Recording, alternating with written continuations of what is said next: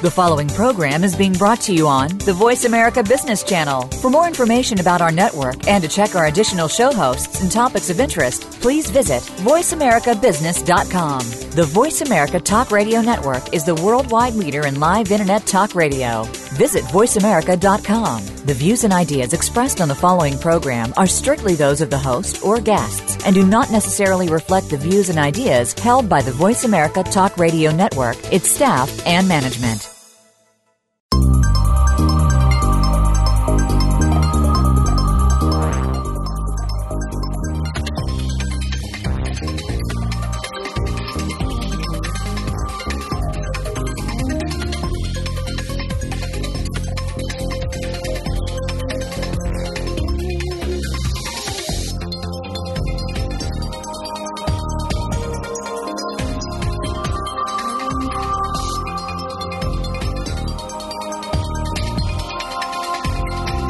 Welcome to Global Business with Mahesh Joshi.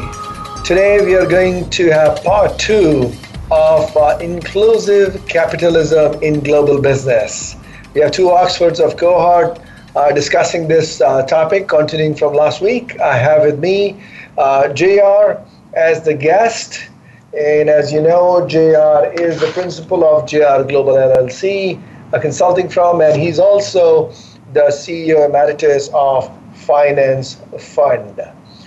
We had, JR, pretty good discussion last week on what is investment by businesses into social causes, and you provided a very good insight into what is inclusive capitalism. And also we discussed how can business play a more effective role in creating social impact. So welcome, JR. Good to be here again, Mahesh. All right, JR. Today, let's continue our discussion. Let's start with how can businesses and NGOs work together on social impact projects? A good question. Partnering with NGOs and other organizations that have deep knowledge of customers is often suggested as a way for multinationals to sort of gin up knowledge and extend their reach. But many corporate executives have found that they have abandoned such partnerships. Now, the main reasons are mismatch in priorities, the sort of the social priority versus the business, operational differences, differences in defining quality standards, and the perception that partners are not always transparent about their true objectives. Okay, so against these daunting odds, how can this partnership work? Yeah, it's going to be difficult, because the businesses have priority of making money, where the NGOs would be looking for social benefits. So let me suggest that there are some good examples of how it can work.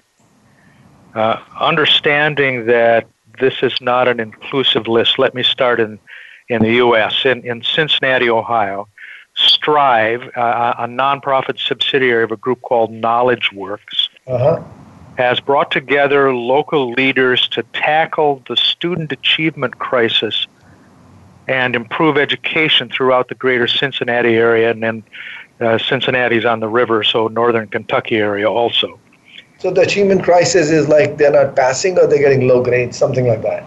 Yeah, exactly. They have some specific standards set up, and to be able to meet those standards, which then are considered to be quality, they were not meeting those standards. In the first 4 years since the group was launched, Strive partners have improved student success in dozens of those areas across 3 large public school systems. So, and the example of that, despite the recession, the budget cuts, 34 of the 53 success indicators that Strive tracks have shown positive trends, including high school graduation rates, fourth grade reading and math scores, and a number of preschool children prepared to get into kindergarten. Strive, both the organization and the process it facilitates, is an example of something called collective impact. The commitment of a group of important actors from such sectors to different sectors, to a common agenda for solving specific social problems. Understanding that collaboration is nothing new. Uh-huh. The social sector is filled with examples of partnerships and networks and other types of joint efforts, but collective impact initiatives are distinctly different. Unlike most collaborations, collaborative impact initiatives involved a centralized infrastructure, dedicated staff, and a structured process that leads to a common agenda, shared measurements, continuous communication, and mutually enforcing activities among all participants. Okay? Uh-huh. Another example, Marjorie Mayfield Jackson helped found the Elizabeth River Project with a mission of cleaning up the Elizabeth River in southeastern Virginia, which for decades had been a dumping ground for industrial waste. It was a mess. They engaged more than 100 stakeholders, including city governments, Virginia Department of Environmental Quality, the U.S. EPA, U.S. Navy, dozens of local businesses, schools, community groups, environmental organizations, universities, in developing an 18-point plan to restore the watershed. Now, 15 years later, more than 1,000 acres of watershed land have been conserved or restored. Pollution has been reduced by more than 215 million pounds. That's a big number. Yeah. Concentrations of the most severe carcinogens have been cut sixfold, and water quality has significantly improved. Okay. Again, this idea of collaborating. Another group, Shape Up Somerville, is a citywide effort to reduce and prevent childhood obesity in elementary schools and children in Somerville, Massachusetts. This effort was led by Christina Economos, an associate professor at Tufts University, in their School of Nutritional Science and Policy. It was funded by other NGOs. It was funded by foundations of businesses. The program engaged government officials and educators and nonprofits and other citizens in collectively defining wellness and weight gain prevention practices. Example, schools decided to offer healthier foods, teach nutrition, and promote physical activity. Local restaurants received certifications if they were serving low-fat or high-nutrition foods. Cities organized farmers markets and provided healthy lifestyle incentives such as reduced price gym memberships to city employees. They even modified their sidewalks and crosswalks. Oh, is that right? That's a big effort.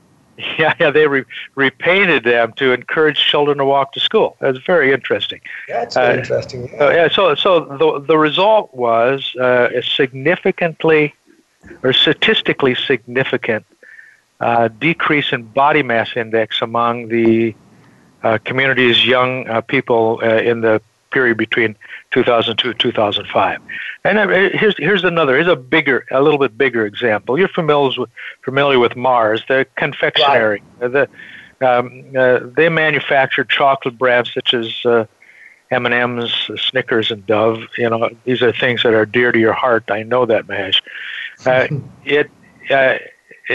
They're working with NGOs, local governments, and even direct competitors to improve the life of about more than 500,000 improved cocoa farmers in Côte d'Ivoire, where Mars sources a large portion of its cocoa.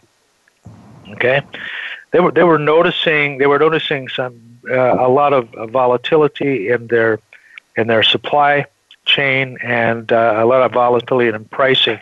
Their research suggested that better farming practices and improved plant stocks could triple the yield per hectare, dramatically increasing farmer income and improving the sustainability of the Mars supply chain.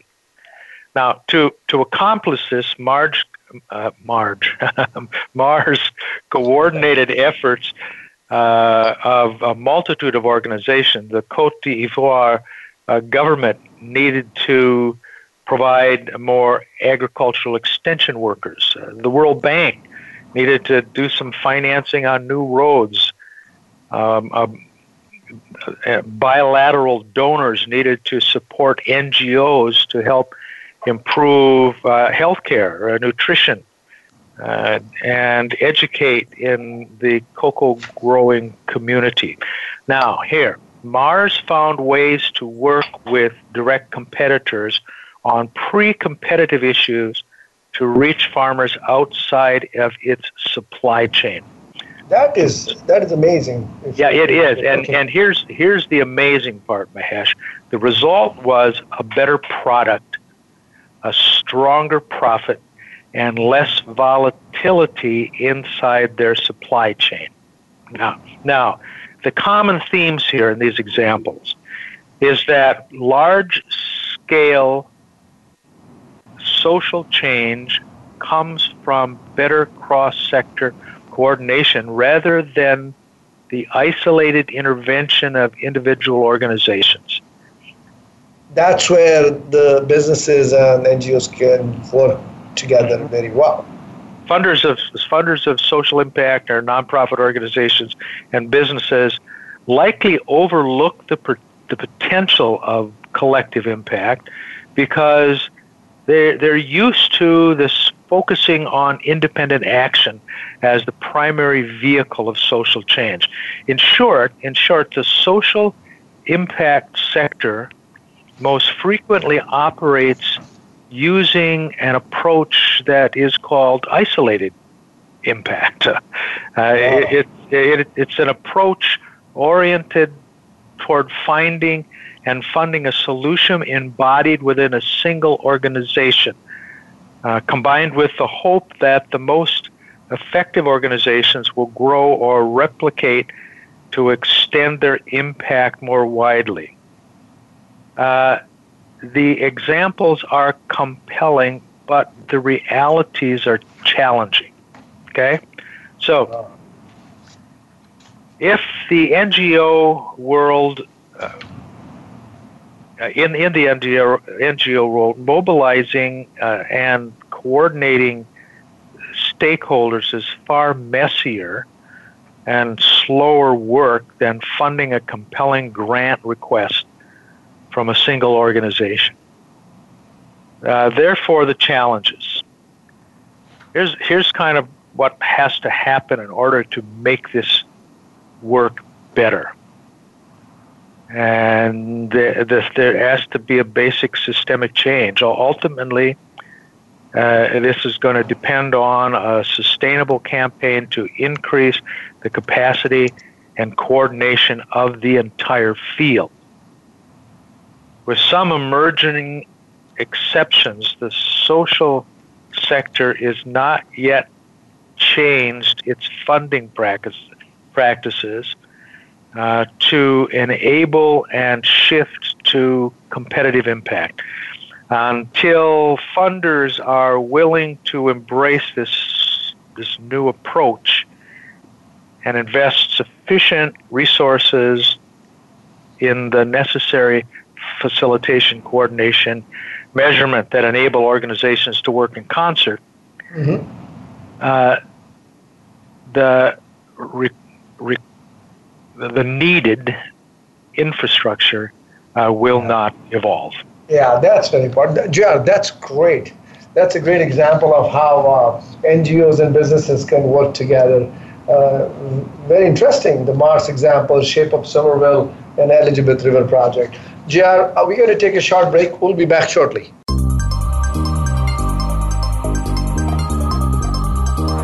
Think you've seen everything there is to see in online television? Let us surprise you. Visit voiceamerica.tv today for sports, health, business, and more on demand 24/7.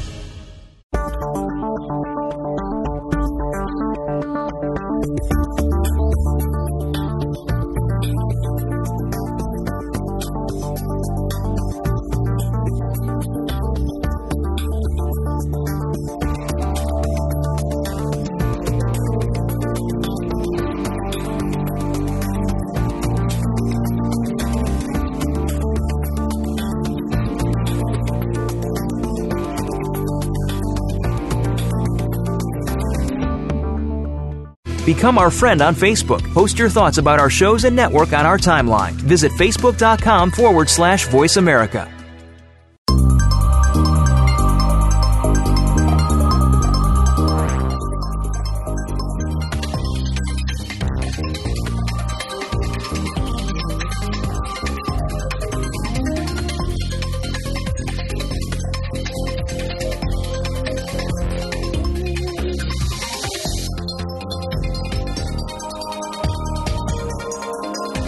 Welcome back. You are listening to Global Business with Mahesh Joshi. We are having very interesting discussion with JR on inclusive capitalism in global business.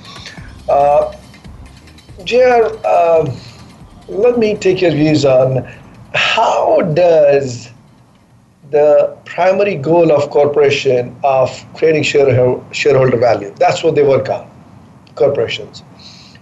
And it is measured in terms of money. How does that impact the effort to create a social impact? Does it impede? Does it allow? Or it can go hand in hand? So this is the question, isn't it? This whole idea of profit versus social impact, and it's. I would like to say I should give you the credit to be the first one to ask this question, but first really after maybe 1 million people. yeah, your question is not new. Thinking back on our discussions earlier on inclusive capitalism and specifically Beinacher and Hanauer's work, these are the guys from the Oxford Martin School. They say there must be a reorientation toward seeing businesses as society's problem solvers rather than a vehicle to create shareholder return or value. Now, that pretty much puts it out there right away, doesn't it? This reorientation would provide a better description of what businesses actually do. It could help executives better balance the interests of multiple stakeholders that they need to manage. It could help shift incentives back toward long-term investments again. The obvious question is, don't we have the basic fiduciary responsibility as managers to maximize our shareholder value? Okay. Now, I find in her book called Shareholder Value Myth, Cornell law professor Lynn Scott explains how, contrary to popular belief, corporate law does not require boards of directors to maximize shareholder value. Stout argues that shareholder statutes and the business judgment rule gives directors the latitude necessary to consider the interests of other stakeholders, such as employees or environmental impacts on the communities, in establishing corporate goals and strategies, even at the expense of short-term profit and share price.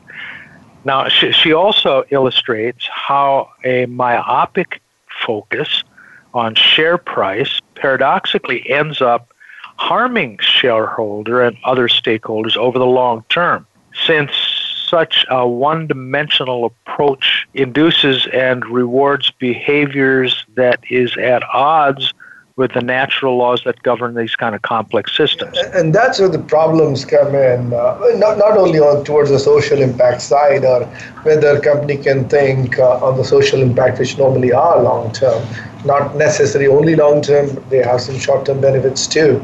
But even on the performance, it becomes so, as you said, myopic. But that becomes the monthly and the quarterly numbers become the guiding factors for success. Yes, driving a bad behavior. Yeah, it is. It is again back to Beinhocker. To decide that you're going to make your business decisions on short-term quarterly profits is not the wisest choice. Individual companies, industries, and other overall economic systems are interconnected and nested within larger social and environmental systems. Based on this truth, it follows that a business can only be sustainable long-term when the systems upon which it depends are sustainable.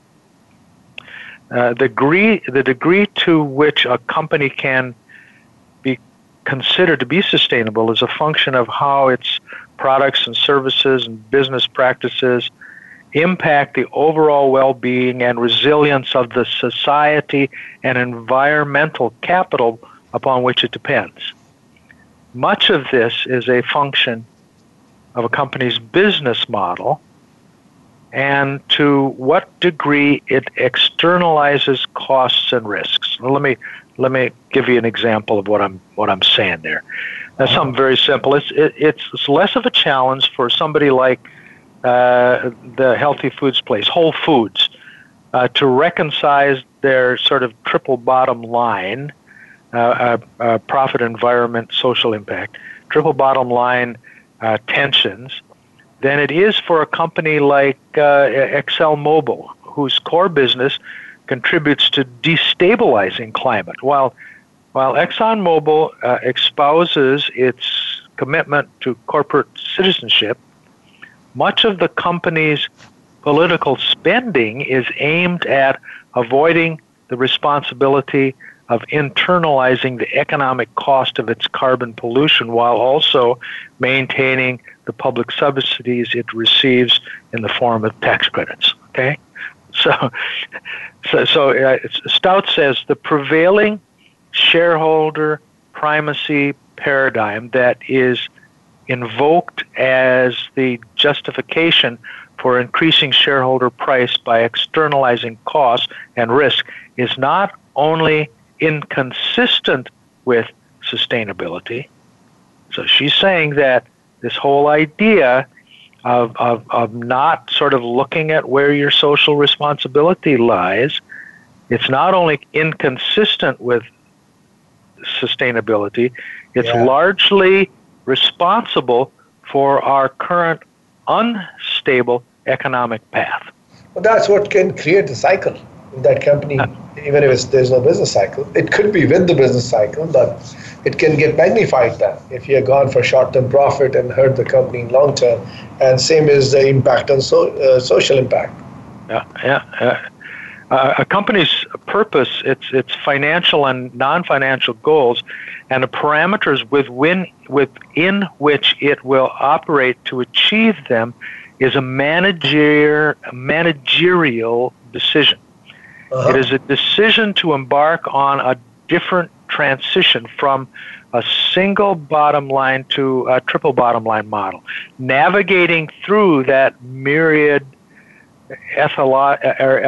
ethical and organizational challenges along the path toward sustainability is far bigger than any one department or isolated initiative, making broad-level leadership and oversight an imperative.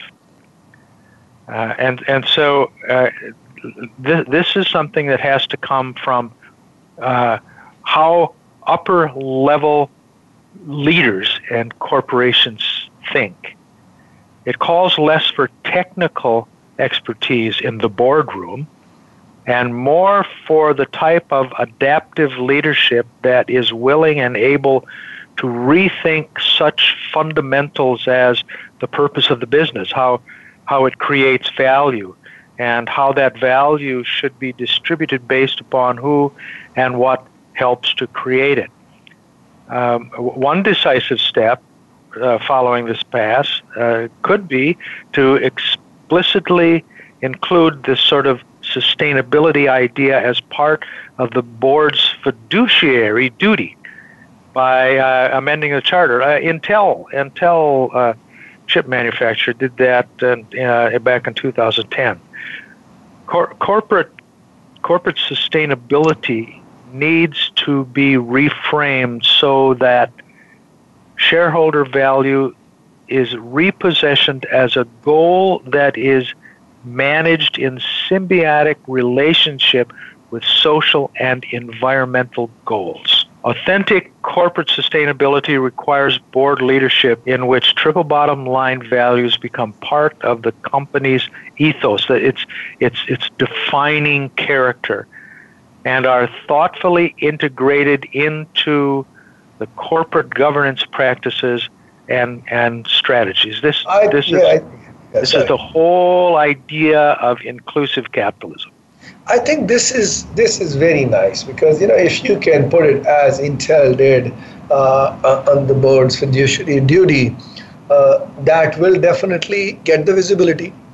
And then you have to see that how keen the board is on providing enough weightage to the social causes, maybe at times at the cost of numbers, because that's where the mindset comes into play, the long-term purpose of the business. What do they really want to achieve, and what kind of value system they carry in the organization and communicate. JR, we will continue after taking a quick short break.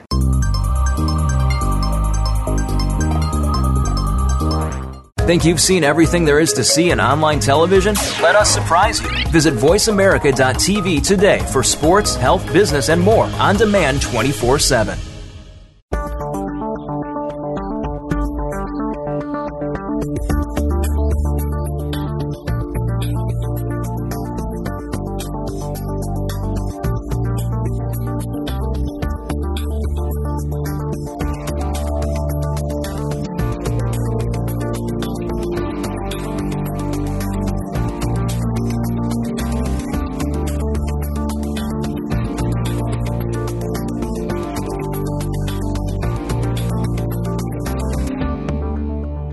Become our friend on Facebook. Post your thoughts about our shows and network on our timeline. Visit facebook.com/Voice America.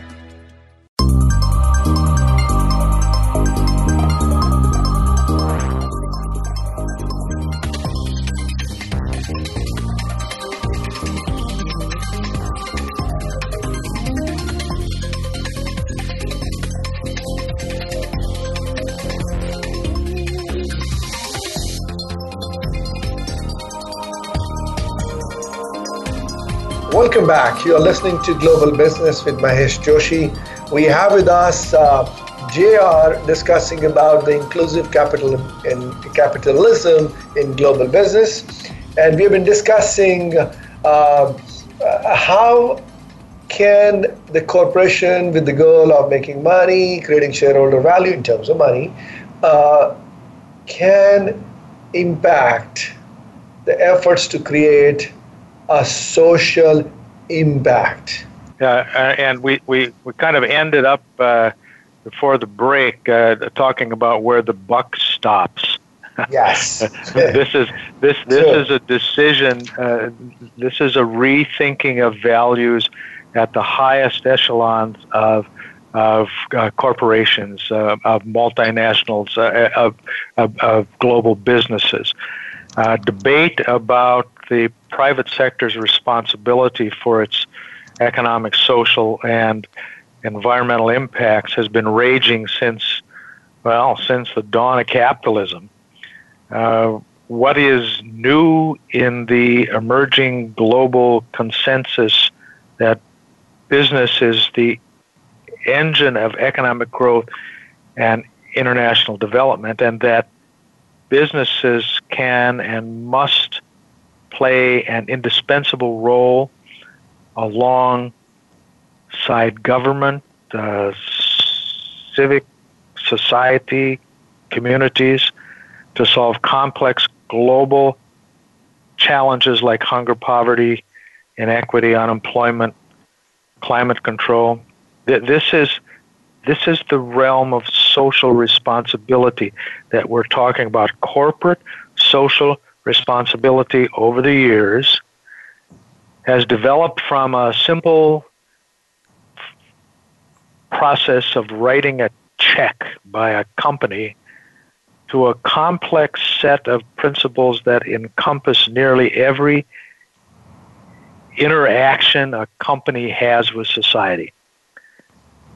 The question of whether corporate social responsibility is profitable and adds value to a company is important to the development community as well, because the private sector has far greater resources than government aid programs. If the game-changing resources of the world's largest corporations are put toward the task of poverty, climate change, other global challenges, the results could be dramatic. Now, here, according to a definition from the Corporate Social Responsibility Initiative at Harvard's Kennedy School of Government, corporate social responsibility encompasses not only what companies do with their profits, but also how they make them. That's important. Yes. Yeah. It goes beyond philanthropy and compliance and addressing how companies manage their own economic, social, and environmental impact, as well as their relationships in all key spheres of influence, in the workplace, the marketplace, supply chain, the community, and the public realm. Michael Porter and Mark Kramer, Harvard guys, wrote in the Harvard Business Review within an article recently, the ability to address social impacts is integral to profit maximization instead of treating it as outside of the profit model. Now, that's exactly what we're saying. This debate over the role that profit should play within the realm of corporate citizenship, and the review and the views on this on both sides can be stark. So let's start looking at some research. The research on the relationship here, the profit social relationship, is pretty much inconclusive. That doesn't sound very, very hopeful, does it? It indicates that large-scale investors and the stock market do not clearly reward or punish a company based solely on its global corporate citizenship or sustainability efforts, though there are indicators of a slight profit benefit to do social good. And one of the most definitive studies on the topic, research from Harvard Business School, from University of California and University of Michigan, reviewed 167 scholarly studies.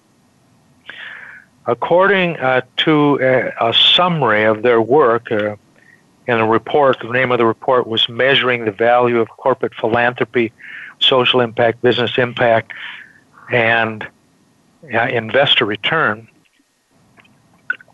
It was produced by this committee that they had, a committee encouraging philanthropic, corporate philanthropy. The study's author concluded, excuse me, that after 35 years of research, the predominance of scholarly evidence suggests a mildly positive relationship between corporate social performance and corporate financial performance, and finds, this is important now, no indication that corporate social investment systemically decrease shareholder value.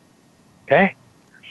Right. It's basically saying that, hey, it doesn't have a lot of impact theoretically on what your value is. It doesn't for sure decrease it.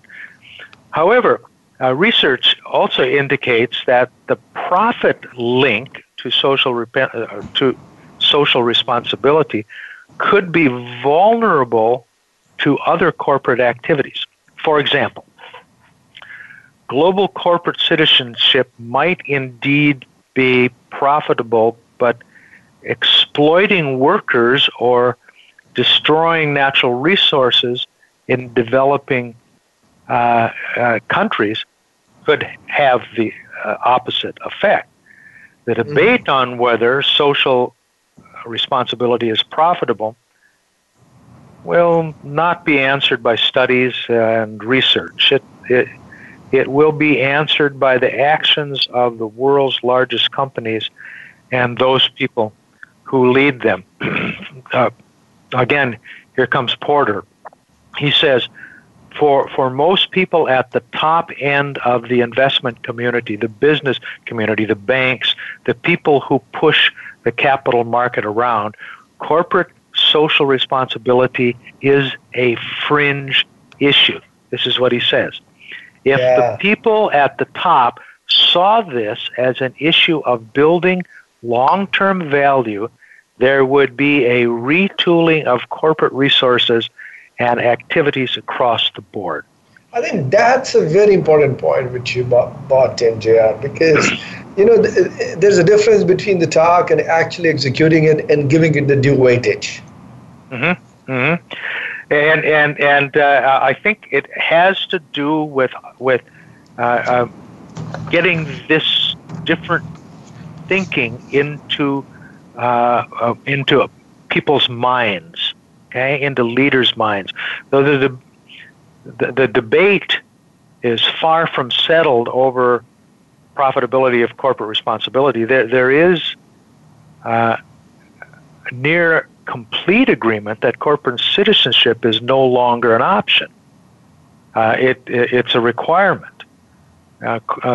Corporate social responsibility is an intangible asset that in some cases is integrally linked to corporate profits, such as Starbucks. We all love our Starbucks, don't we? They market their coffee as beneficial to growers who produce it. Its social responsibility in part justifies the fact that its prices are higher than the generic cup of coffee at the local convenience store. Yeah. In other cases, social practices are more about risk management. A chemical company might have little public profile or apparent need to address social issues, but if its waste fouls its surrounding community, it's likely to pay a price in litigation and government sanctions that will dramatically affect their profits. I think that's a very important point. I'm saying you picked a very good example with Starbucks and those chemical companies, and how people can think about what you call the double bottom line, that you are creating a social impact, as well as at the same time you are making the reasonable amount of money for the corporation for them to sustain, because you want to make money to sustain and keep investing more in future to create social impact. So JR, we're going to take a quick break here and we'll continue after the break.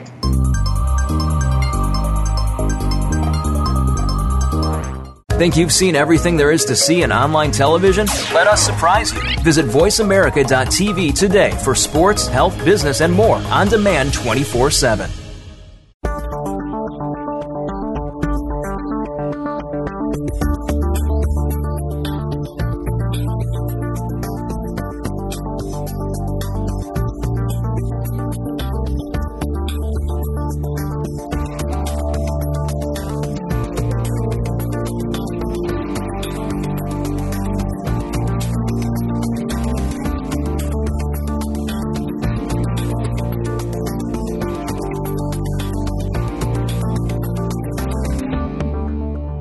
Become our friend on Facebook. Post your thoughts about our shows and network on our timeline. Visit facebook.com/Voice America.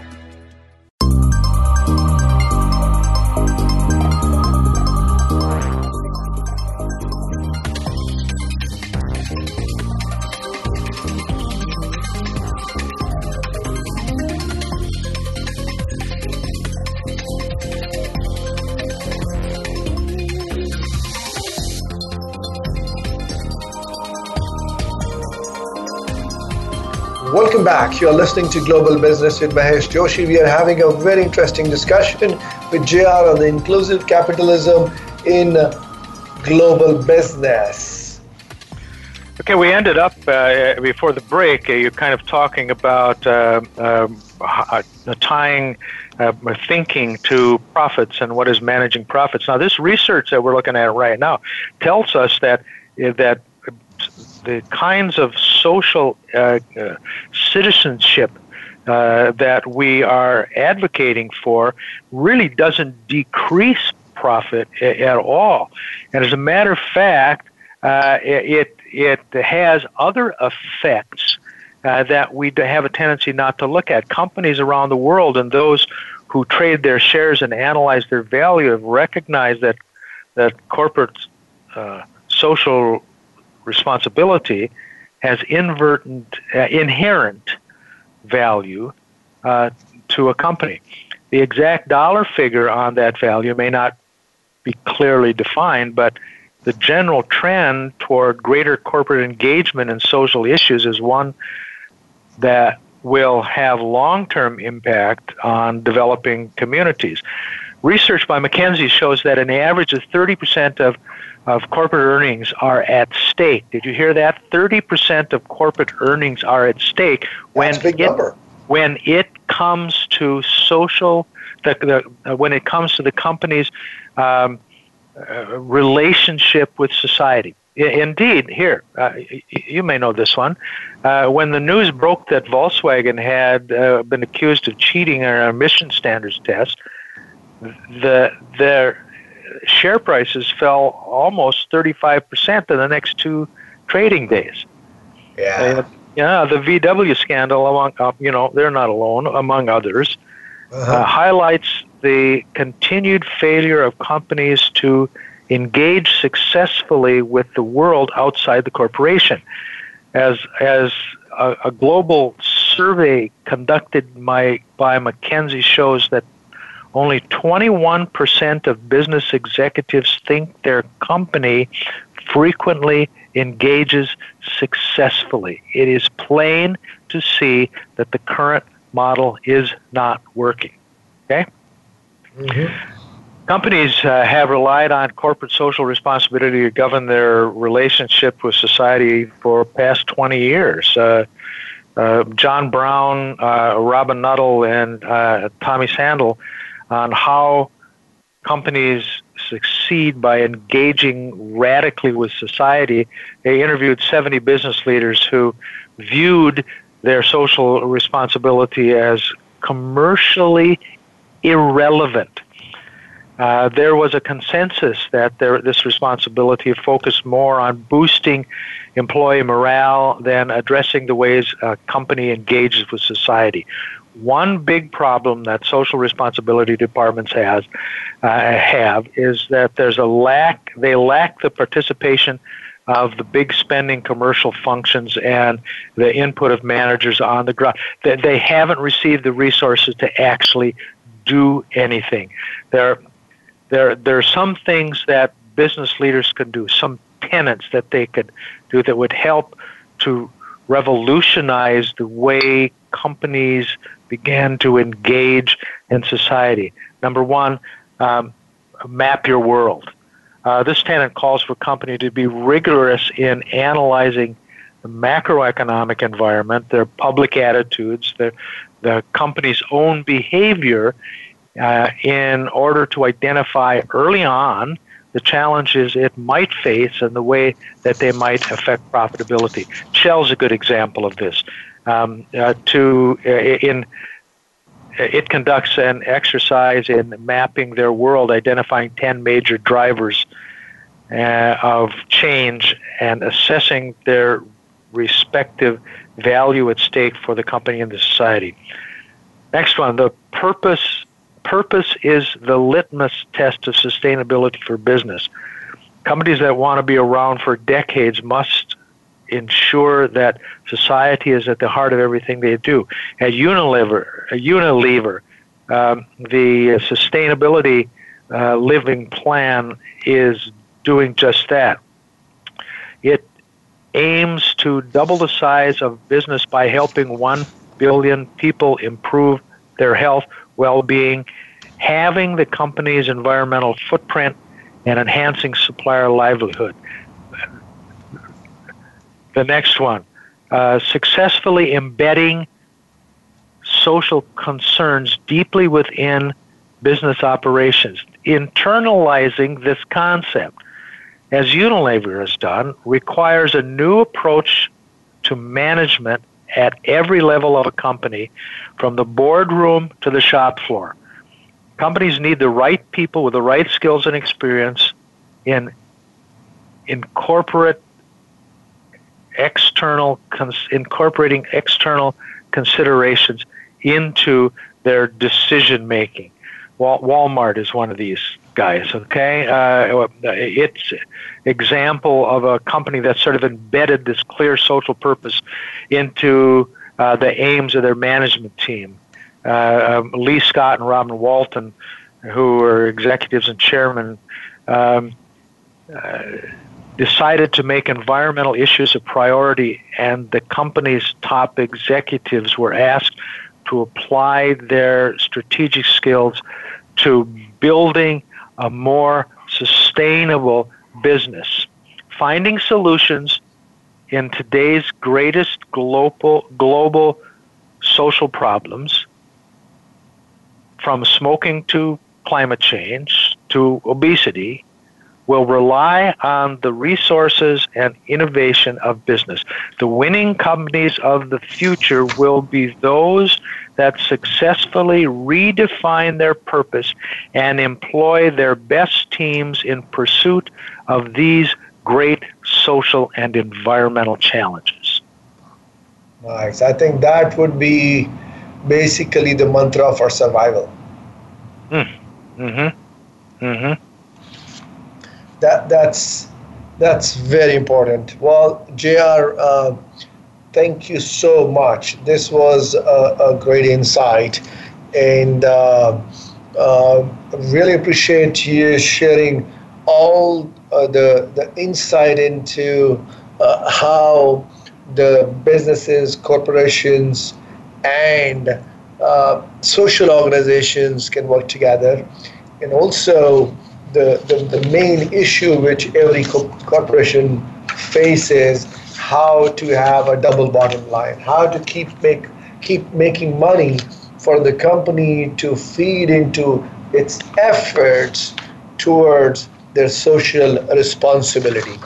Very well said, and you gave a very good example of Mars and some other examples like Shape Up Somerville and Elizabeth River Project and Unilever. Now, I want to share something with our listeners today, some facts like the jeans we wear, the Levi Strauss, and probably the oldest, the guys who invented the jeans, maybe 140, 50 years ago. It's strange. You know what they're doing? They have started recycling old material for new jeans. And they're using around 8 plastic bottles, anywhere between 12 to 20 ounce plastic bottles per garment. And so if you're ever buying a Levi's 511 Slim Fit or trucker jeans, you won't know, but they're using plastic bottles. And just to give you a reference point, in the year 2013, they used 7.9 million bottles for that. And look at the other company, Braskem in Brazil. The plastic is made traditionally from petroleum. But the Brazilian petrochemical company, Braskem, they're using sugarcane, and sugarcane is their national resource. And similarly, what Nike has done on their part, they've compiled a database of materials into an industry, what you can call like an archive. And this is focused on the environmental impacts of the product. So their goal is to create such a database and eliminate all hazardous chemicals in its goods by 2020. So yes, companies are looking at it, and there is a very good possibility of businesses working together with NGOs. There's a very good opportunity for creating social impact beyond NGOs through the corporation or a combination of both. JR, thank you so much for sharing your insight and thoughts. Really appreciate it. Yeah, it was a distinct pleasure. Thank you.